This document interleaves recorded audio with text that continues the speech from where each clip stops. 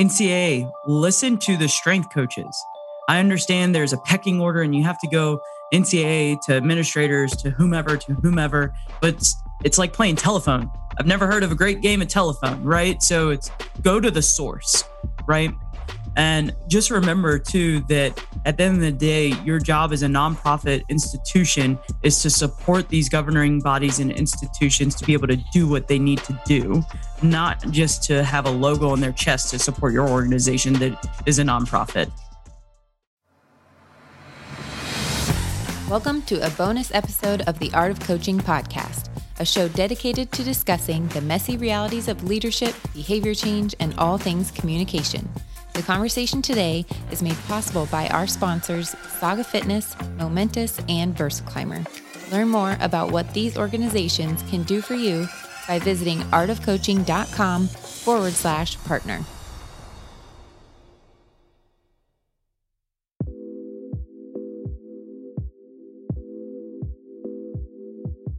Hey everyone, I'm Brett Bartholomew, and on the show today, we discuss a situation that gives an entirely new meaning to the term March Madness.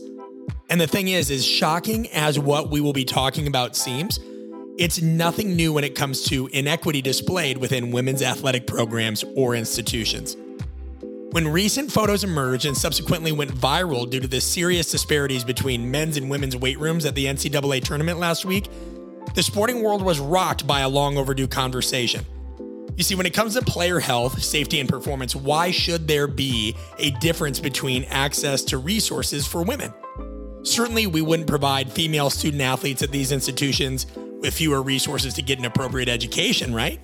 So why the discrepancy when it comes to one of the largest sporting events of the year, when these elite athletes have already had to overcome tremendous setbacks with respect to their preparation during COVID? Now, this is just one piece of a much larger puzzle, however, and there is nobody better to discuss it than my friend Meg Young. Meg's entire life purpose is about facilitating meaningful connection, and she's used the arena of strength and conditioning as a vessel to carry out that mission, having worked in the collegiate and professional setting over the course of 14 years. She's also a survivor. Diagnosed with acute myeloid leukemia in 2015, Meg's no stranger to overcoming various forms of struggle, and her relentlessness for education, performance, and equality is bookmarked by dual master's degrees, one in exercise physiology, another in information systems and data science, as well as a PhD in adult education. Put simply, Meg has an astute understanding of both the complex and the complicated, both of which serve as home and hearth of the matter we're going to discuss today. And now it's time to get into it. Here is Meg Young.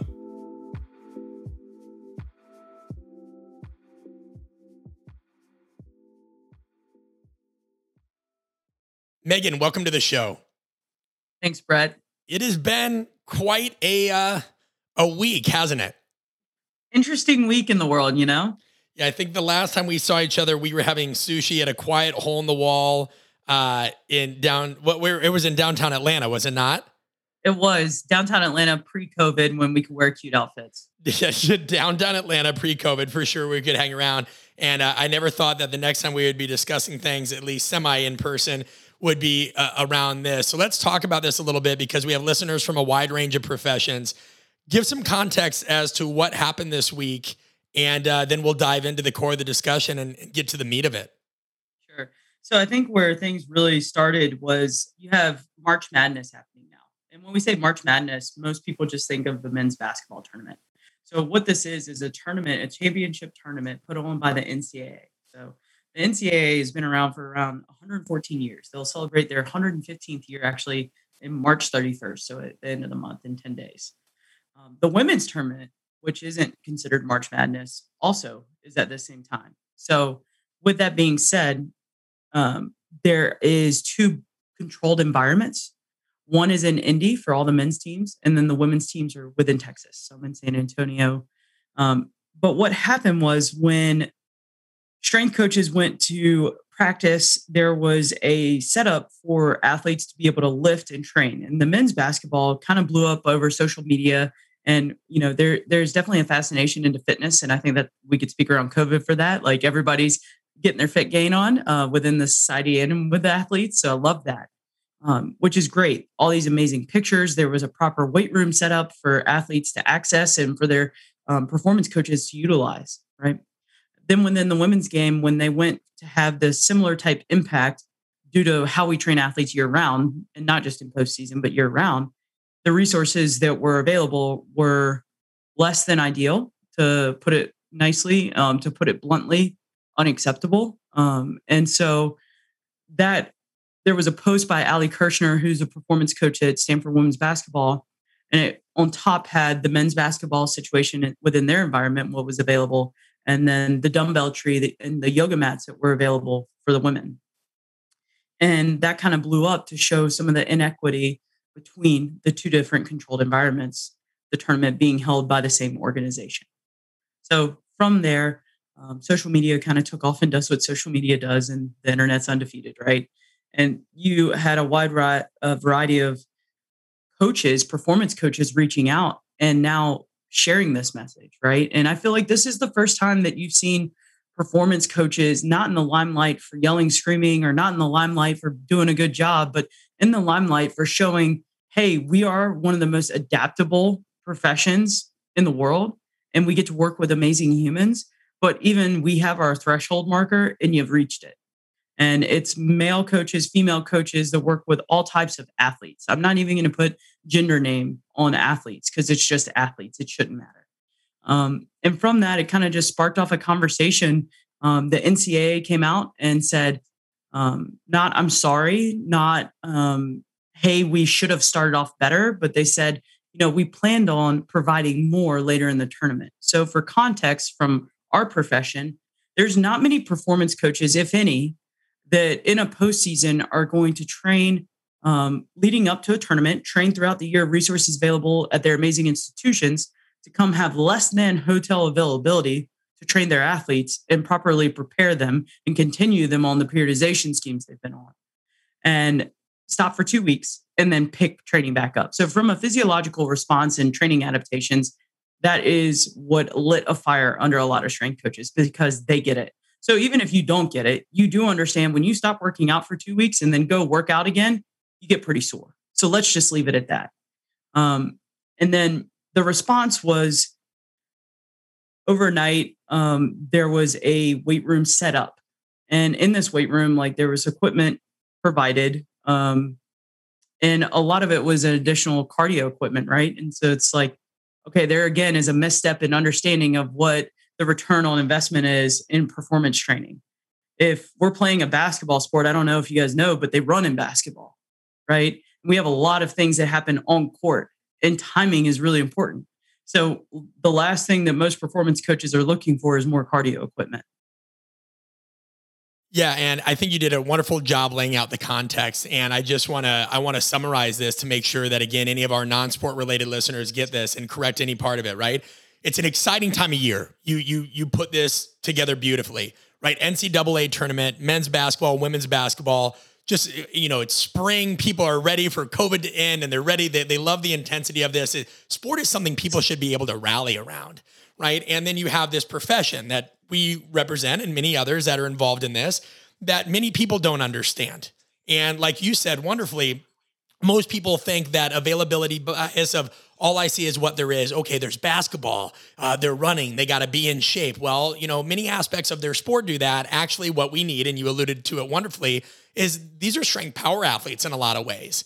And we always try to encourage people to understand that, guys, strength coaches are not just weight room people, right? Muscular strength is the ability to exert force on any object. It's just physics, and we need to exert that force quickly. And so what Megan is talking about here is imagine when you have two groups of the most high, elite athletes in the world. And like she said, it's not even like we look at men and women or whatever. These people need to perform at the highest level.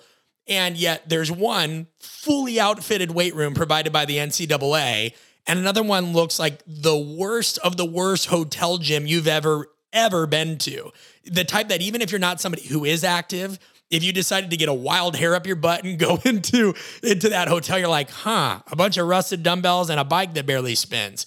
And that's just not adequate. And we're not a needy group, right? Like you said. Did I summarize that pretty good and give good context for the average listener? Yeah. And the way I would put it out there, though, is there's always been a difference in expectation when you're a performance coach in women's sports, just because of the reality of women's sports.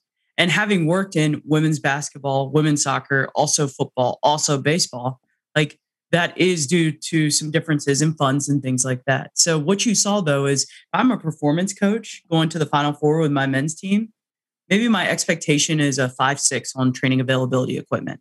What I got was a 9. If I'm a performance coach on the women's side, outside looking in, my expectation was probably a 2. And what I got was a -12. Right. And I think one thing that I saw in the comments that threw me off, and I am going to go with the comments. I'm not going to use names. It's pointless. And it wouldn't matter anyway, because it's usually like Fluffy Cat 820 or like Bike Racer 860. Right. But this person said, not trying to be sexist, but do women really lift heavy weights before a championship?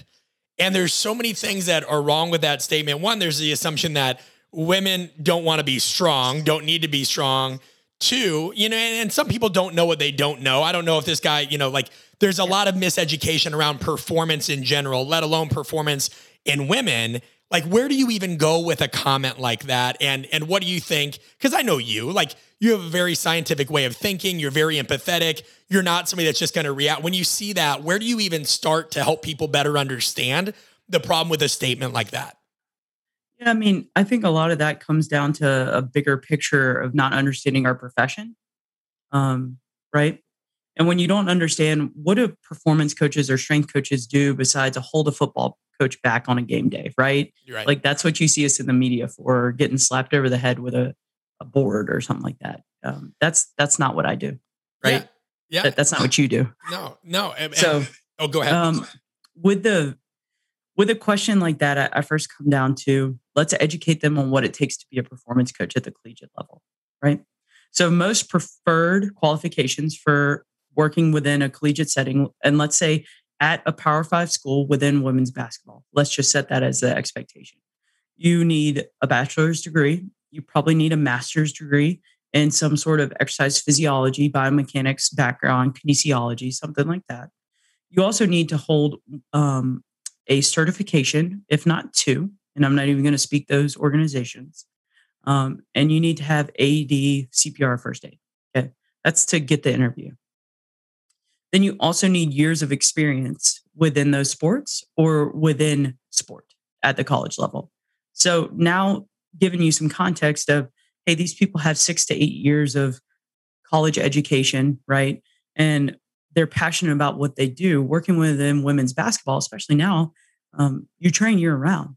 You're looking at 11 and a half months out of the year. These coaches are working, and they're not doing it for the return on investment from their education and the return on investment from their time.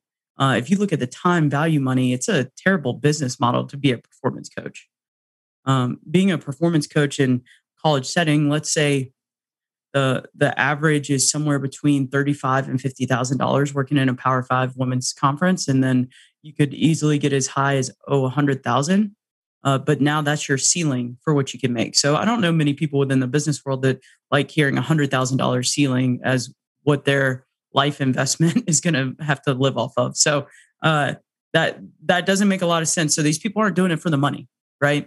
They're doing it either because they want to connect with these players and they want to help develop young people.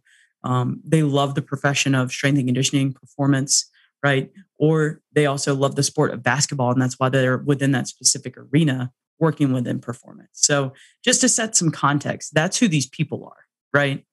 Now, for the athletes, you've seen bigger and better has definitely been the thing over the past 15 years within strength and conditioning, right?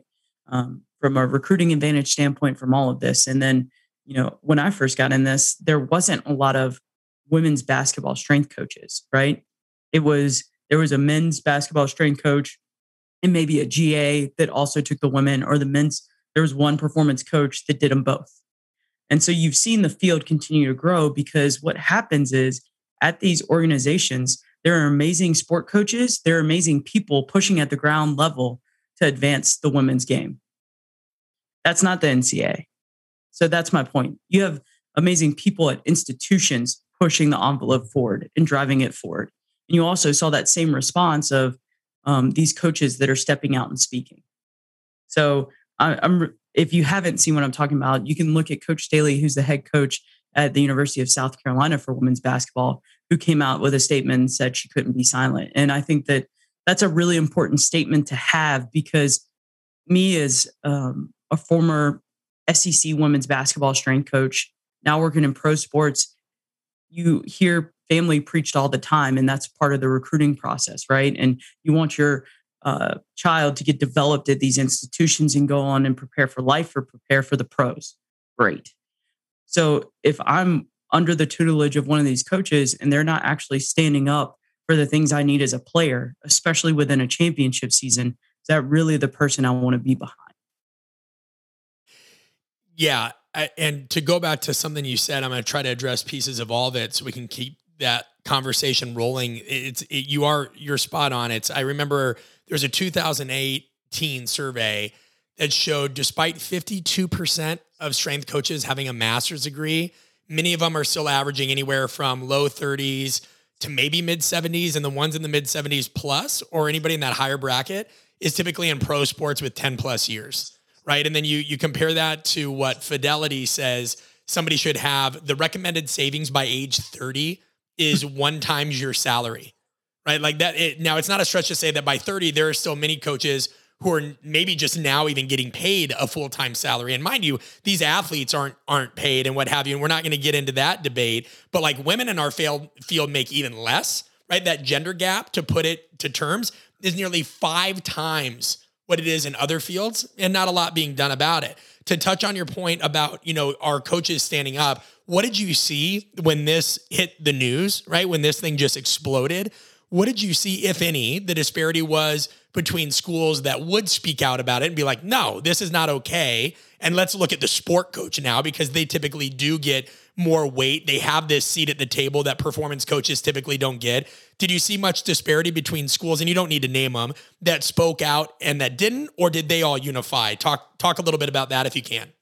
Yeah, I mean, I think we can speak out even as late as today. And so part of this, remember, is these players are in a championship and we are servant coaches. Like, we want to put athletes in position to win games. So you also have strength coaches and performance coaches that don't want to be a distraction.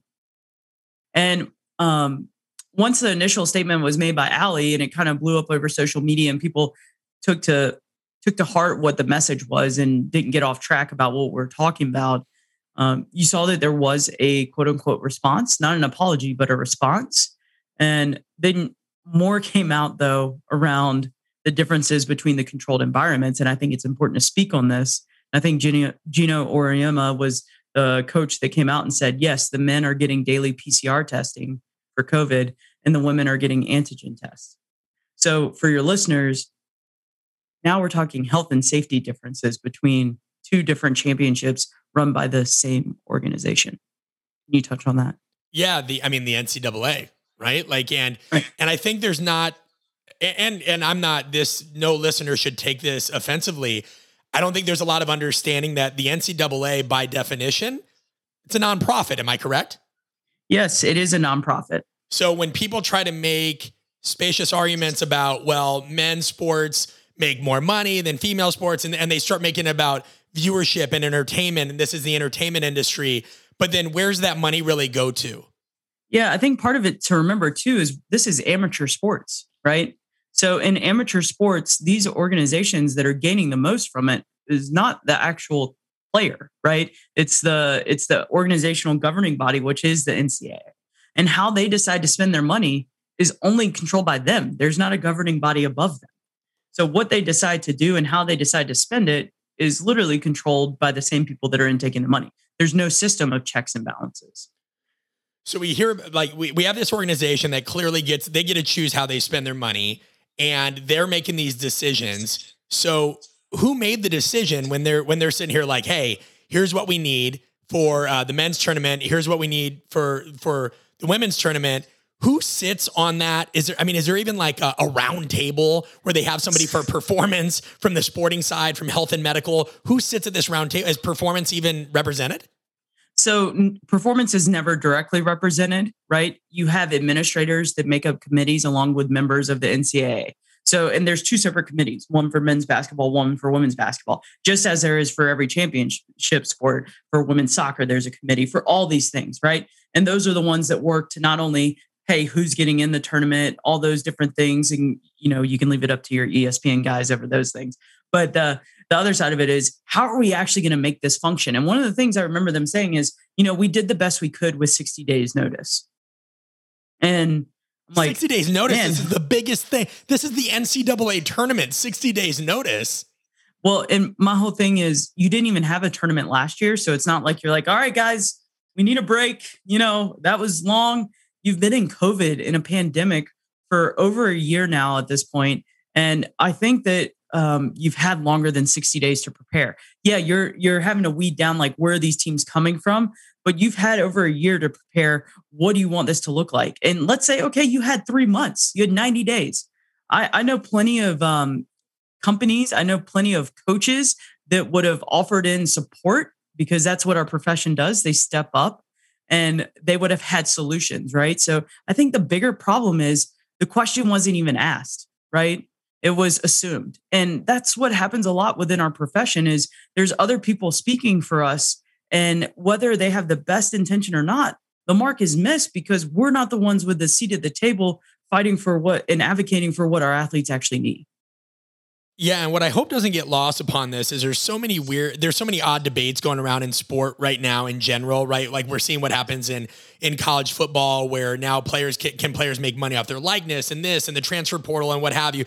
This isn't about that. This is literally like, I worked with a lot of female athletes in the UFC, right? I think of Juliana Pena. It would be like not giving her access to a cup man in her corner or anything that she knew, right? Like, hey, you can't have water or a stool to sit on between rounds, but dudes can, right? And I think that's where it gets tricky, is people get emotional and they react and they're like, oh, so are you saying men and women, or are you saying, it's like, no. We're saying that there's a basic thing that athletes need to perform at the highest level. And as much as the general audience or world may not know it, strength and power qualities and the capability to generate high rates of force is a thing that allows people to compete at the highest level, and also just be safe from an injury resistance or injury. We can't say prevention, right? But decreasing the likelihood of injury. And it's like saying these high performing athletes over here, despite what we know in the literature, and God knows how much there's literature on strength and conditioning and its necessity in sport.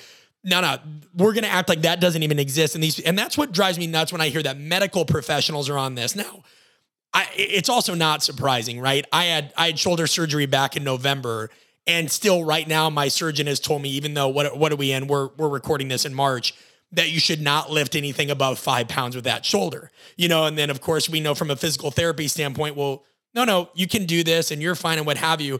How is it that medical professionals who do have a seat on this table still don't recognize and understand the importance of this, let alone allow there to be such a disparity on what men have access to and women have access to? And it's just basic science that they should be up on, bleeding edge stuff that's, got over 50 years of research behind it. Yeah. I mean, I think that a lot of times performance coaches chalk it up to like their sport coaches or their environment being old school, right? Like, my coach is old school, thinks that lifting's going to throw off their shot, right? Like, and so the education of like sport coaches is something that we have to do in a very careful dance, right? Because we don't want to overstep, and we also need coaches that are receptive to being educated, right? And I've been fortunate enough to work with coaches that have been like that. And that's where I see a lot of coaches struggle too. And then you can't speak to your sport coach, or you can't speak to an administrator. So where are you left to turn to? So we turn to each other to have support and kind of leverage, how do we do best with what we can do? And that resiliency is unbelievable in our profession. To speak to kind of the medical side, I think the medical side, their probably priority target this year was, can we make a safe environment, right? So, and then how the chief medical officer for the NCAA determines that is very different than having people on from a performance standpoint to say, how do we make a safe performance environment, right? Like having a controlled environment to limit COVID exposure and handle a pandemic is a challenge in and of itself. So I get that was the top priority probably in the year. Can we have a tournament? Because last year we couldn't. Check. That doesn't mean that all these other things aren't important anymore. So if a women's basketball coach walked out on the court or men's basketball coach walked out on the court and they were like, hey, it's been really hard to get this thing off the ground. So we're only going to give you half a basketball court and 2 basketballs today to prepare. That's probably a similar analogy to how some of these coaches felt. And more importantly, the players. And here's the difference, right? In professional sports, these professional athletes use their platforms and advocate and speak out, and they have players associations and make collective bargaining agreements, right? In college, we leave it up to this same organization to come up with how do we ensure health, safety, and welfare of student athletes. It's really hard, and I think this is why you see some of them emotion coming out of coaches when that same organization is the one failing the student athlete. That's what's hard. Yeah, it's interesting that in one way, and you may disagree with this, feel free, but I think knowing you, I think we can both maybe agree that one way we don't get these sport coaches and other bodies to buy into the importance of what we do or the matter is by just giving them more research. Plenty of people have tried that. I know I've tried that and failing, right? But this is somewhat a marketing issue, right? Performance professionals have always faced this issue where they want to stay in the background because they think if they kind of promote an idea or even self-promote or anything like that they're no longer servant-based leaders. But the reality is you have to promote what you do or an idea because there's an element of micro-political literacy that it takes to get a seat at the table or crumbs from the table or anything. You're going to have to know how to play. And I don't want to say play dirty and have people misconstrue that. But coaches, strength coaches and performance coaches do need to get better at this because being informed is not enough. Like when the other parties, they have so many other things going on.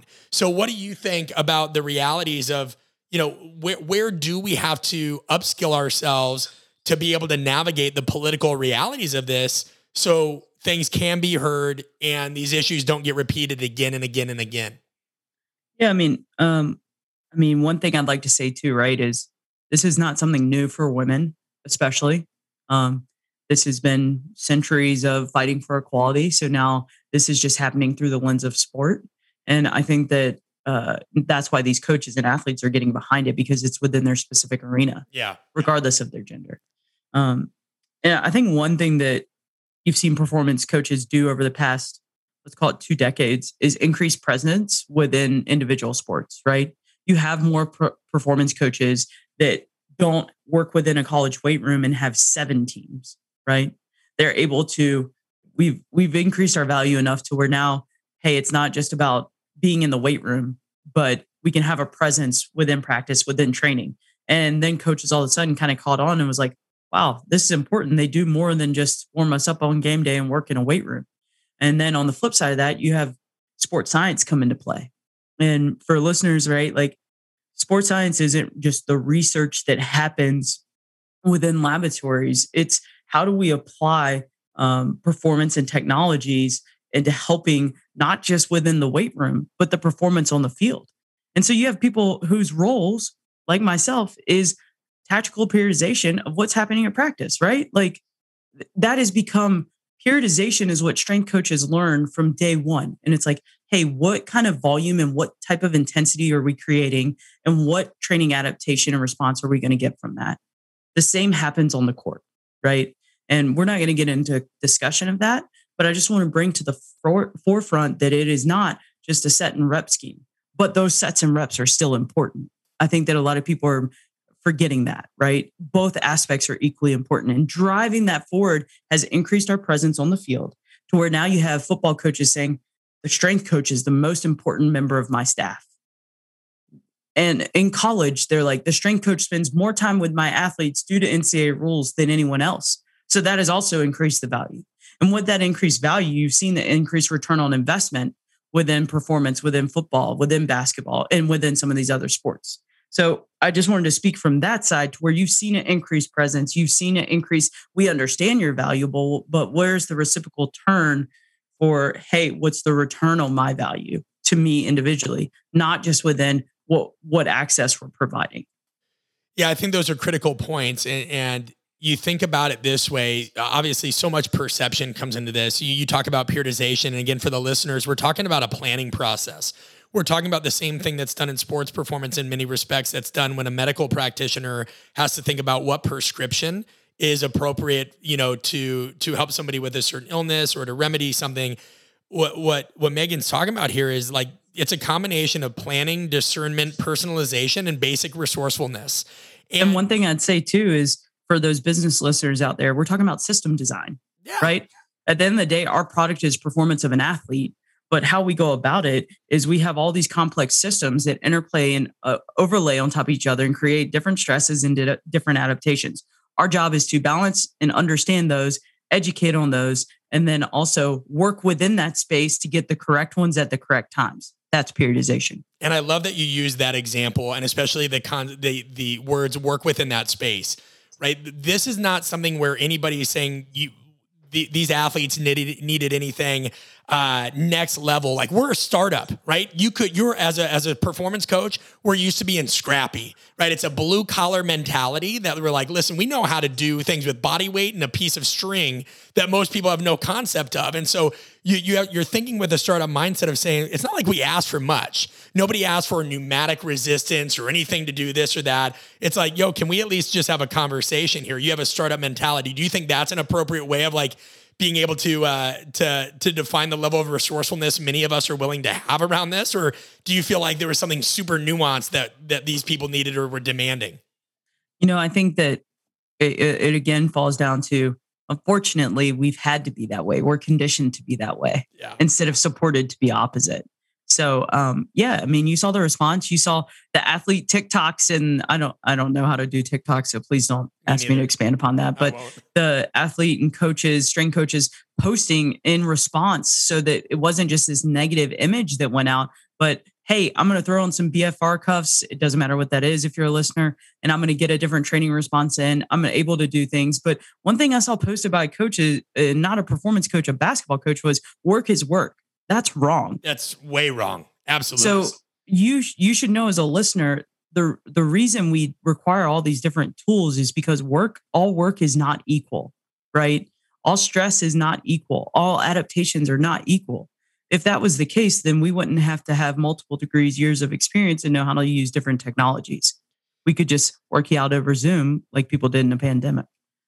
And why do you think it is within that these arguments get taken so many places versus arguments about equipment or engagement or viewership versus just standards of player care? Going back to what you said about the COVID testing and what have you, this is just standards of player. I mean, even somebody, if we're not talking athletes, it is well known that the average person should at least strength train twice a week, right? We know that as we get older, we have sarcopenia and muscle wasting. We're talking we're talking about player care, yet it gets thrown so many other directions. Where do you think we're lacking in communication or our ability to just say centralize on the core of the matter versus people trying to use take their emotions and make it about all these other things around the periphery? Well, they're not even the periphery, right? They're completely detached from the core of the argument, which is equality in player care, health, and safety.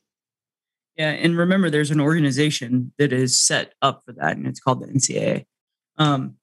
I think that part of it is, one of the things you learn in compliance when you work in college is it's not okay to not know and be like, oh, yeah, I didn't know, right? Just like as a citizen, not knowing something's against the law still makes it wrong, and you still are going to get arrested for it or whatever happens. So it's okay to, it's not okay to pick and choose what you decide to know and not know.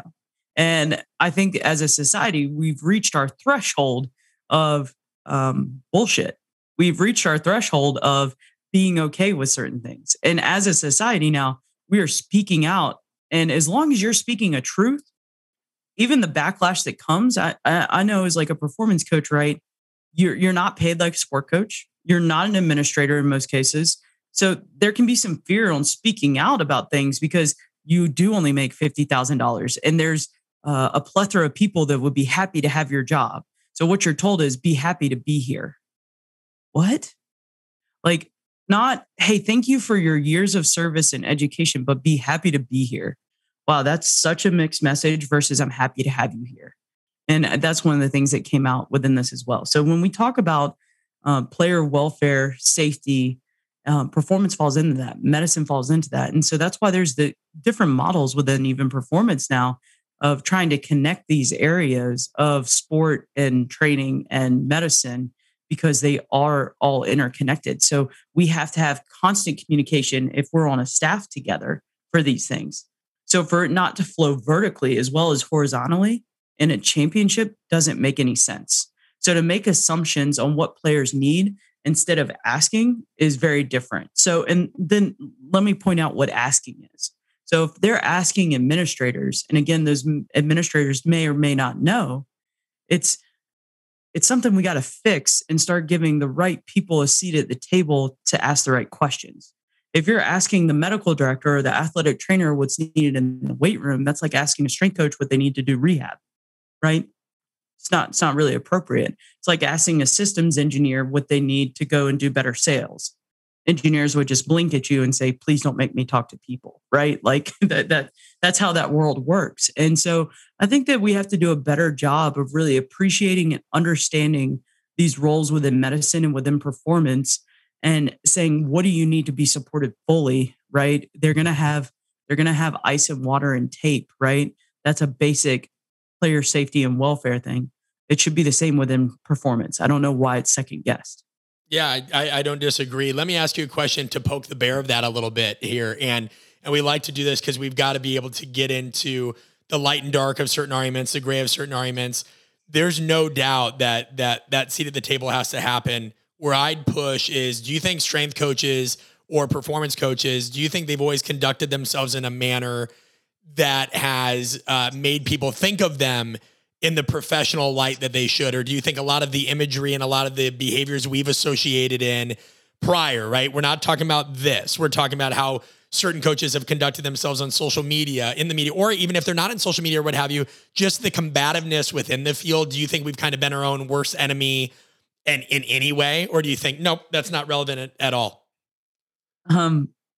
Okay. Great job poking the bear. Yeah. I'll answer. So I think part of it absolutely maybe doesn't fall on the individual, right? But it falls on the culture. And then if you're talking about culture, you're talking about leadership, right? So what is the leadership within our field, and which direction is it taking us? I'm not sure I have a great answer, right? Me neither. So there's a lot of great individual coaches you've never heard of doing amazing jobs at high schools, at youth clubs, at colleges, at professional settings. And the reason you don't hear about them is because they're too busy just putting their head down and loving the work instead of promoting themselves. And I have nothing against promoting yourself, because guess what? If you don't, I'm not sure that there is anyone else that's going to do that for you, right? Even if even if you're Andrea Hootie and you have multiple championships from UConn, from Kansas, to now winning your first Big 12 at Texas, right? Like, if you're not going to know who someone is for the value they've added in performance, and it's not about winning, if we're not about valued on winning, then what are we validated on, right?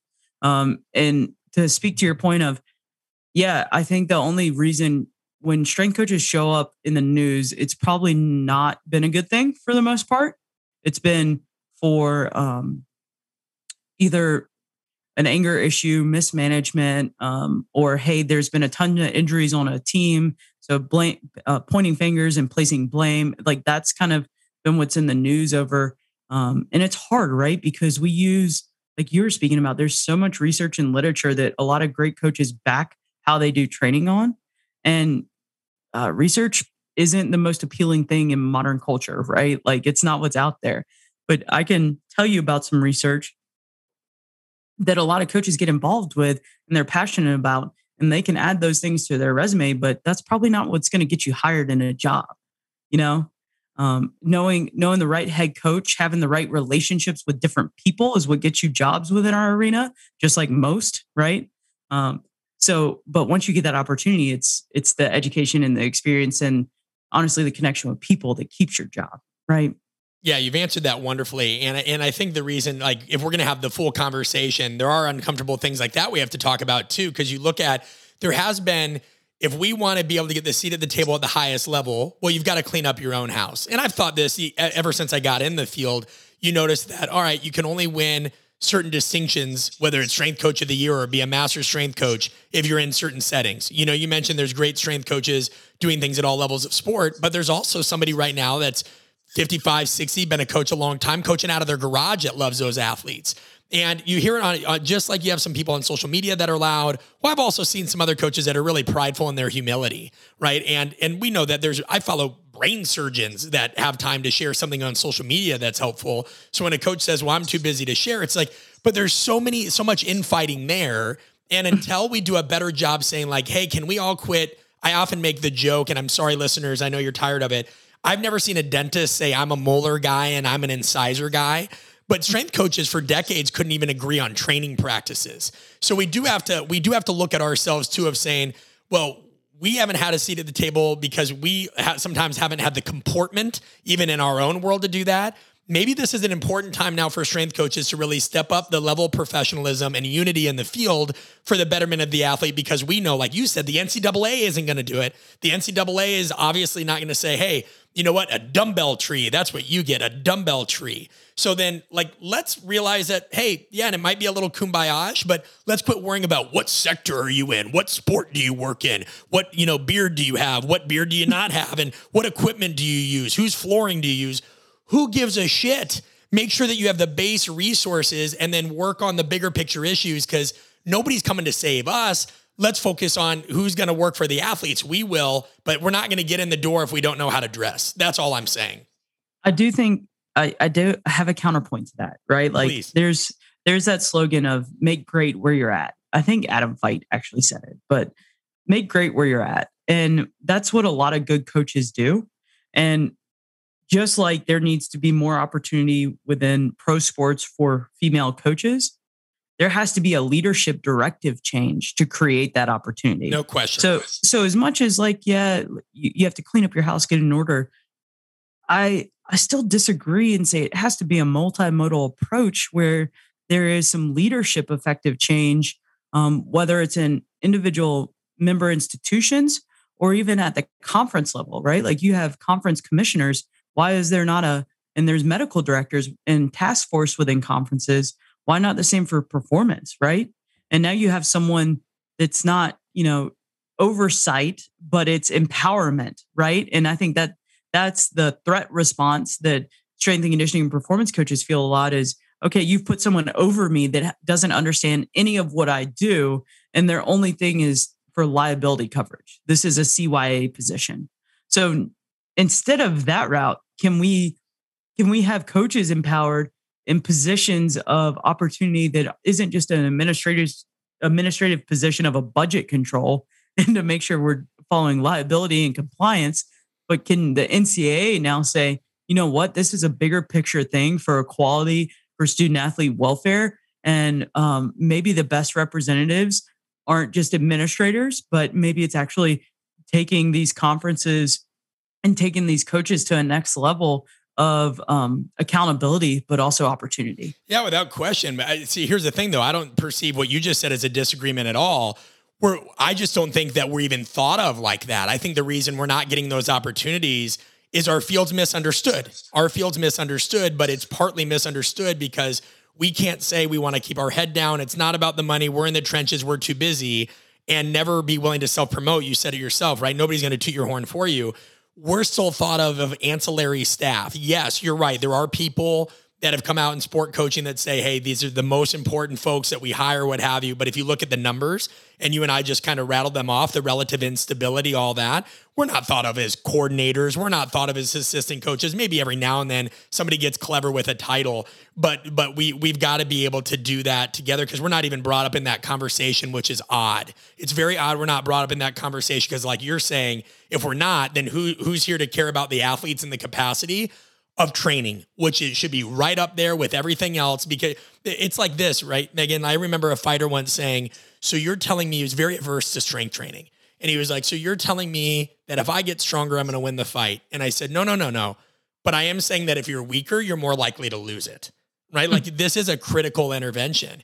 What else do you think was misunderstood about all this? Like how like the core of this? How can we keep people on like being solutions focused as opposed to, hey, this happened last week, now it's out of the news, something else happened. How can we actually make sure this stays relevant and something gets done instead of it being forgotten about in a moment in time? I think part of it falls on the leadership within the NCAA to continue to improve the environment that is at the tournament right now. Doing something overnight one time and it's still being subpar, continue working, keep working. NCAA, listen to the strength coaches. I understand there's a pecking order and you have to go NCAA to administrators, to whomever, but it's like playing telephone. I've never heard of a great game of telephone, right? So it's go to the source, right? And just remember too that at the end of the day, your job as a nonprofit institution is to support these governing bodies and institutions to be able to do what they need to do, not just to have a logo on their chest to support your organization that is a nonprofit. Yeah, that's critical. And within that, you mentioned there's this fear of speaking out. And again, we're not going to mention names. We're not going to mention schools. I don't think there's a purpose for that. If you want to, feel free. But, there is this thing of, hey, be grateful you have the job. It's a very unique kind of situation where it's a power brokering, right? So I'll just jump in here, right? Like I'm a female coach in a man's world of strength and conditioning, 100%. So you're already looking at a different level of pay equity. You're already looking at a different level of support, right? And those aren't things that are different in other areas of business, but that these are just realities. So I'm not being emotional when I talk about these. I'm just stating facts, right? And then the only way for us to create opportunity is either to be very, very good at our job and maybe we get a shot because a coach takes us somewhere, or there's a diversity initiative somewhere and now they have to hire a female or they're promoting that female hire, right? Like that's how we win within this field, right? And to me, that already sets up, we have a system problem, right? We have a system problem how we're going about solutions. Do women need more opportunity? And am I happy to step through one of those opportunity doors it presents because it's a diversity hire? Absolutely, right? There's people that understand organizationally, you have to do these things. And then to go back to your point of just working within strength and conditioning at the college level, I had one other female I worked with in my 12 years as a college strength coach, right? So it goes back to you have to see females in roles that are successful. You have to see someone that looks like you winning to understand that you can win, right? So there's not a lot of women that are put in positions of winning or put themselves there. There are some within our field, and I'm happy to know them, and I've fought to do the same for myself. But when I talk about winning, I'm not talking about our sports winning. I'm talking about like, what do you want out of your life and what do you want out of your career? And do you know how to leverage those opportunities to win? So I think that that's part of it, Brett. And the other side, I want to hear your opinion too of how do you view female coaches within our field, right? Because we are told, be happy to be here, right? Or we're the only one that looks like us in our position. So we kind of, scathe by and, hey, here's your bonus or here's your cost of living adjustment. So we're like, okay, great. And it's like, at the end of the day, like you see people come and go from this field. And a lot of times with women, they're like, oh, they must have wanted to start a family, or they probably couldn't just take that out. Like that's the view that we're looked at, right? Like, stop. Yeah, well, I'm going to sound off about it. So you really want to know my opinion on it? Sure. Yeah, I mean, I'm incredibly biased. My wife was a strength coach, right? And was in the field. I was 1 credit hour short from a minor in women's studies. Molly Benetti was a former intern of mine and a very close friend, and she's a strength and performance coach or director at South Carolina. Allie Kirshner is an incredible contributor to our company, so there's more bias, right? And every person in my company is a woman, so my wife is our project manager. She left a job to facilitate what we're doing with Art of Coaching. And we serve a base of of coaches in the performance community who are all looking to build platforms to do more. The very thing I was told I shouldn't do if I ever wanted a job in team sport again. Allie has done innumerable things that have allowed us to create these initiatives. My another co-patriot was Jordan Krumholtz. I mean, I think it's just weird, but like this is something. And let me jump in right here. One thing that I think we get told a lot as coaches, and whether it's a minority being woman or it's a minority being a Black coach in our industry, right? It's like, oh, learn and connect, right? Like connect with other women so that you can whatever. And I'm like, have a luncheon, right? Have a breakfast. And I'm like, that's part of the problem, right? Like you're continuing to put us and identify us by gender or by ethnicity, right? So I think that until the leadership of whatever organization or institution start to represent the population that's working within it, we're probably going to have the same struggles, right? And this is more than just a sport thing or a performance thing. It's a global thing, right? Well, it's a communication thing. This is something Allie and I were talking about. Is what's weird is that people get silenced over just conversations that shouldn't even be looked at contentious. As I talked to you, we just wrapped up our communication strategy and leadership summit, and we had Nikolai Morris come on and talk about this very fact. Like, she's like, I think the name of her title was something along the lines of, man, I need to look it up now, but she talked all about how women are perceived in sport and leadership or what have you. Now, everybody gets to choose their own topic. And when I looked at that, I don't ever think like, oh shit, here comes some drama. I'm like, oh my God, this is refreshing topic. And I'll admit, I started a company called Art of Coaching because I got tired of just hearing about sets and reps. Of course, they matter in the context of what we do, right? This is a different discussion. But like, people need to be having conversations about a lot of different things. But because we don't know how to communicate about it, people are seeing things as threatening that aren't really threatening. Having conversations about, we had a gentleman on the show that didn't get a job because of cerebral palsy and being in a wheelchair. That's not a threatening thing. We've had folks talk about gender and race stuff on the show. That's not a threatening thing. These are the messy realities of leadership. And when you can't have conversations about messy realities of leadership, you're no longer a leader, right? You're just a myrmidon. And that's weird that this stuff is threatening. It's only threatening when people lose their shit. And I will say there's a lot of people that don't know how to have conversations, so they lose their composure. And then that's a lose-lose for everybody. And then shit gets swept under the rug because now nobody wants to talk about anything because they're freaked out. And part of it is like, we start talking about beliefs, right? As soon as I don't say things from a logical perspective of I think or this is, and I start saying I believe and I feel, you're speaking to someone's emotion, and it's going to be really hard to have a constructive conversation that leads to solution and active change when that starts being the precedent. And I think that part of it too is, like you're saying, having hard conversations. I've had coaches call me because of what's happened this week and saying, let's have hard conversations. And that's where growth happens, right? And it's a lot of times not done on the big picture level because it is messy, right? So you have those people that are the individual leaders where they are.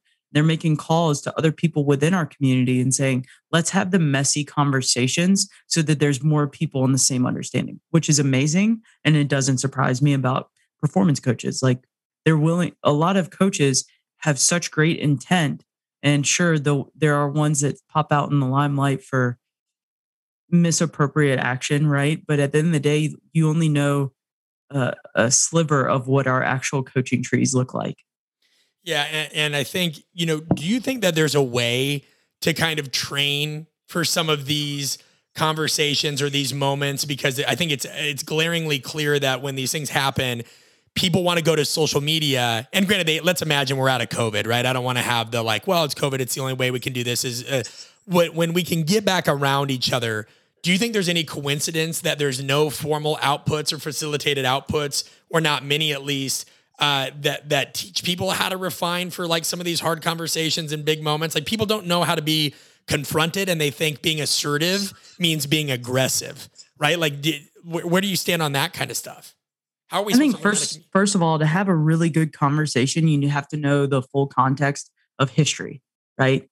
And in strength and conditioning, there's not really a good history book. And I think there's people working on this of how did collegiate strength and conditioning develop, right? And what does that look like and where are we at now? And because fitness, and I use fitness and strength and conditioning in different terms for a reason. How does general fitness, and I have nothing against the private setting. I love the private setting and I understand it more than ever. But how does it differ from working with an athlete, right? Like, and what is that story that's told, right? Why isn't this workout the same as having a training plan, right? Why isn't this workout of general volume the same as using technology and application, right? So I think that that's part of it. The other side of it is, so once we understand the history of where this has come from, now we can start to say, where do we need it to go? And I think that's a great place as a launch point. Instead of saying, like, what are all the issues right now? It's, where are we looking for this thing to go, and reverse engineering it, right? And what are the actionable steps we need to take from the change perspective to get it there?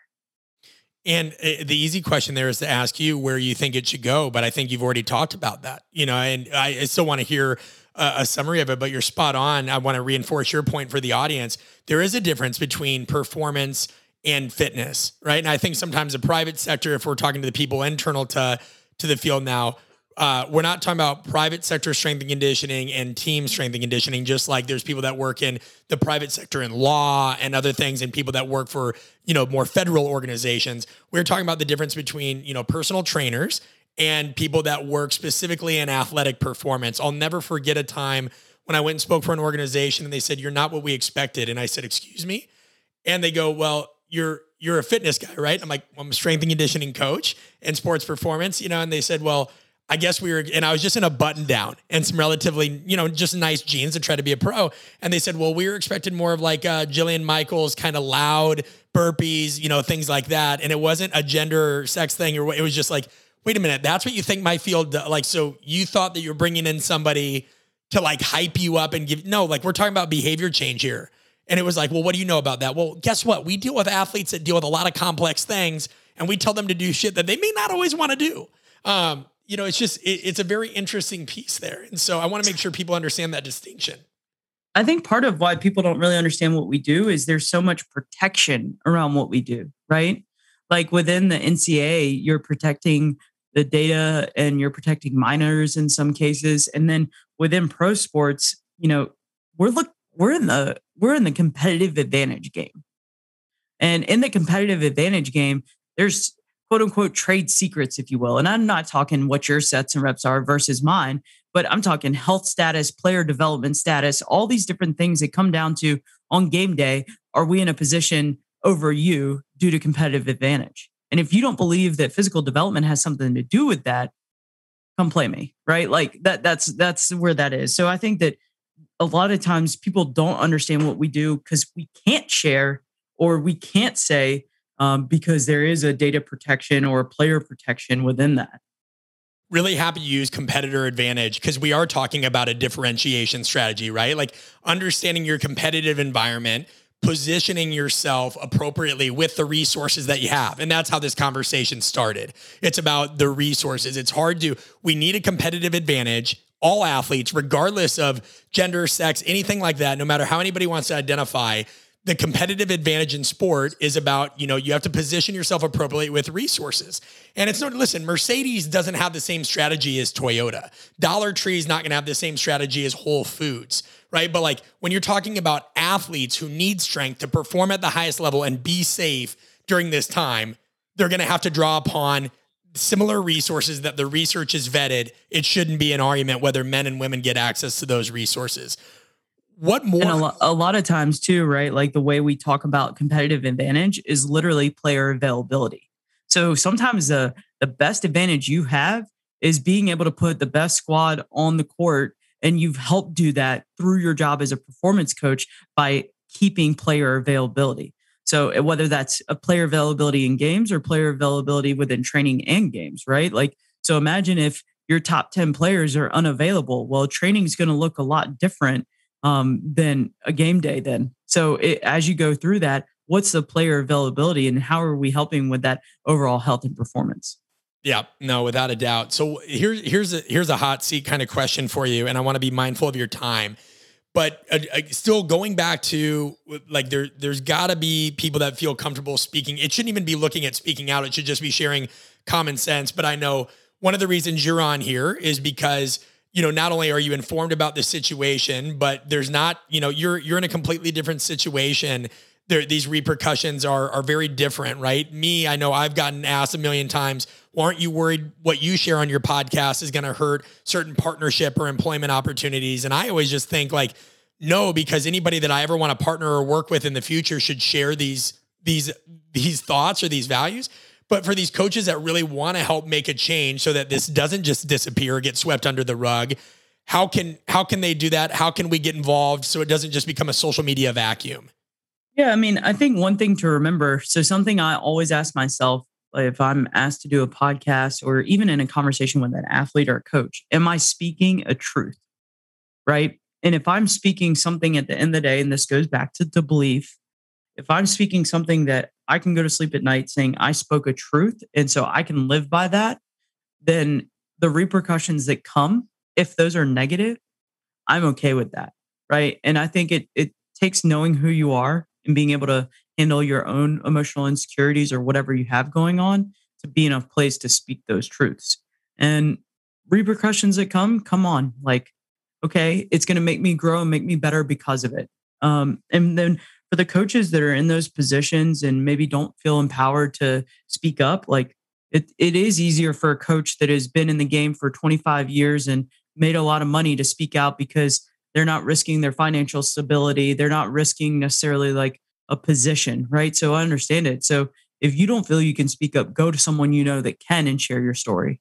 And this isn't turning into sharing bad stories and bad situations, but it goes to, we need to understand context fully of what the problem is in order to get to the solution. And it's not trying to create a podcast of what are the problems within performance, right? Like those are like, what are the problems within business leadership? What's the problems within culture, right? Like we can study those things for the next 50 years, but what are the action steps we're willing to take to help with some of these issues? And that's what I love about good people, regardless of organization, institution, or profession. There's still good people that believe in truth and want to move those initiatives forward. Yeah, that's what I don't want to come of this. Nothing annoys me more than when you hear roundtables or podcasts or any kind of output where it just becomes all the things that are wrong. Here's the problem. Here's the problem. Here's the problem. Here's the problem. Here's the problem. And then at the end, everybody's just fired up, and it's like, okay, well, everybody got your energy out now. Cool. Are we going? Everybody got your energy out.